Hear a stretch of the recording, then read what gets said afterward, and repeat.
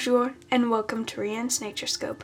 I'm the host, Rianne, and today's episode is about an event that happened long ago during World War II that people still to this day don't know if it was an enemy attack or to gain political popularity. The area was first named Punta San Esteban by Spanish explorer Juan José Pérez Hernández when he explored the area in 1774. 4 years later, James Cook renamed it Breakers Point in 1778 on one of his expeditions. The west coast of Vancouver Island was only lit by 2 lighthouses in the 19th century, despite heavy marine traffic.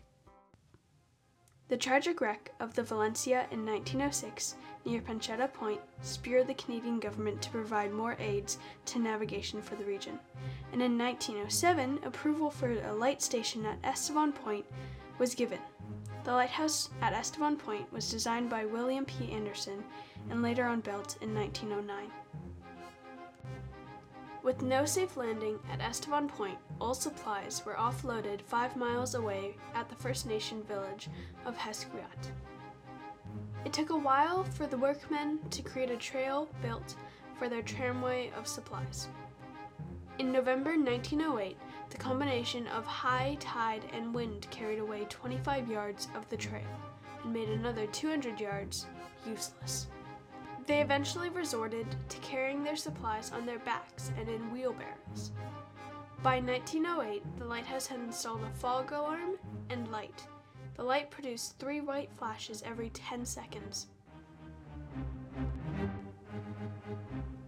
In 1942, during World War II, Estevan Point Lighthouse was fired upon by the Japanese submarine I-26, making that attack the first enemy attack on Canadian land since the Frontenac raids of 1866 and 1871.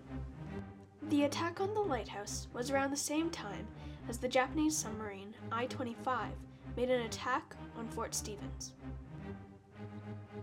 The I-26 fired 25 to 30 rounds of 5.5-inch shells at Estevan Point Lighthouse, but failed to hit its target, leaving the lighthouse undamaged.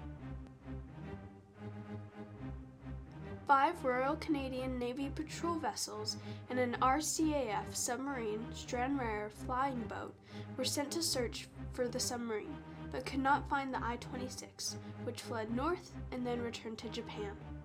One of the submarine's 5.5-inch shells was recovered by Naval Shore Patrol after the attack, while additional fragments were found in 1973.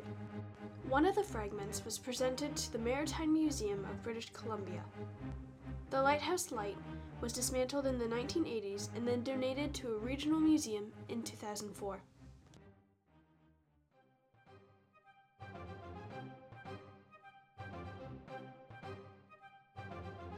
In a 1995 episode of the CBC television news magazine program The Fifth Estate reported contradicting eyewitness description of the attack vessel being an Allied surface vessel with intent of increasing domestic support for the Prime Minister Mackenzie King, and that the attack was a false flag.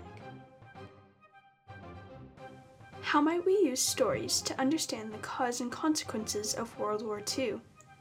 I have been pondering this question lately as I have done research on both World War II and the events of Estevan Point. There are many different answers to this question.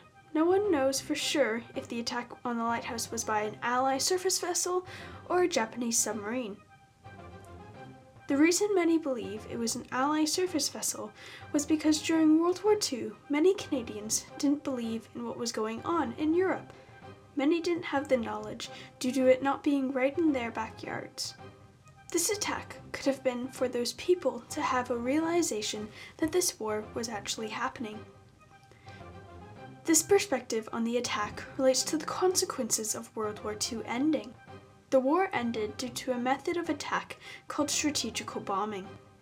This strategy was to bomb the enemy's civilians until they surrendered, leading to Germany's surrender May 7th, 1945. Another possible cause to the attack at Estevan Point was a Japanese submarine. There are many reasons as to why a Japanese submarine would have attacked Estevan Point. It could be related to the US being Japan's source of oil during World War II and attacking California and Oregon due to the US stopping the trade. or it could be related to the German strategy of cutting off Britain's ally sources. If you successfully take down a lighthouse, ships won't be able to navigate during the dark or the fog and could end up crashing. We might never know what caused this attack, but it's always interesting to think about. Now for my interview with Maureen Schmidt, one of the lightkeepers at Estevan Point Lighthouse. My name's Maureen, and I live out at Estevan Point Light Station, and I work for the Canadian Coast Guard as a lightkeeper. It's just me out here and one other keeper, and I have 2 cats. What are the main things you do as a lightkeeper? Well, our main responsibility is to watch the weather and report the weather to the Prince Rupert Coast Guard radio. We report it 7 times a day, every 3 hours, starting at 3:30 in the morning, and the last one being at 9:30 at night. So that's our big responsibility, and then the rest is just, keeping an eye on what's going on around our station, watching the water, and maintaining the property. So we do a lot of lawn care in the summertime, and in the winter and the spring we do power washing and painting and stuff like that to spruce it up after the winter storms. What information do you know about the attack on the lighthouse during World War II? Well, at that time, the lightkeeper that was here, his name was Robert Lally, and that happened on June 20th, 1942.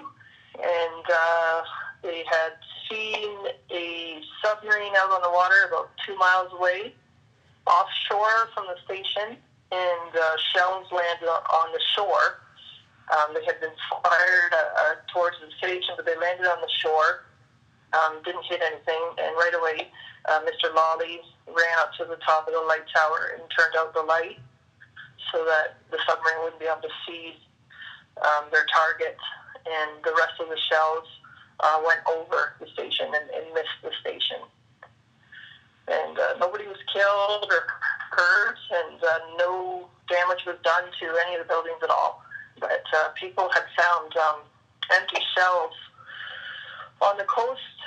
I think the last one was found in the early 2000s, unexploded, and there's still a chance of finding them along the coastline around here to this day. I don't think all of them have been found, although they've been looked for. They haven't been found because it's a very wild rainforest here, and it's hard to find them with all the brush and debris that comes up from the sea.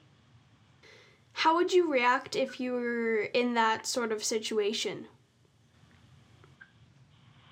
I'd do the same thing. Well, first of all, we have now we have better radio communication with the Coast Guard stations in both Victoria and in Prince Rupert. So I radio them at the same time. I'd run down and turn off the power, the main generators to the station, and turn off all the lights, and then I'd probably head up the trail into the woods so that I was nowhere near the station, and try to make it up to the Hesquiat village. That's about 5 miles up the coast, and just pray for luck. And I take my cats.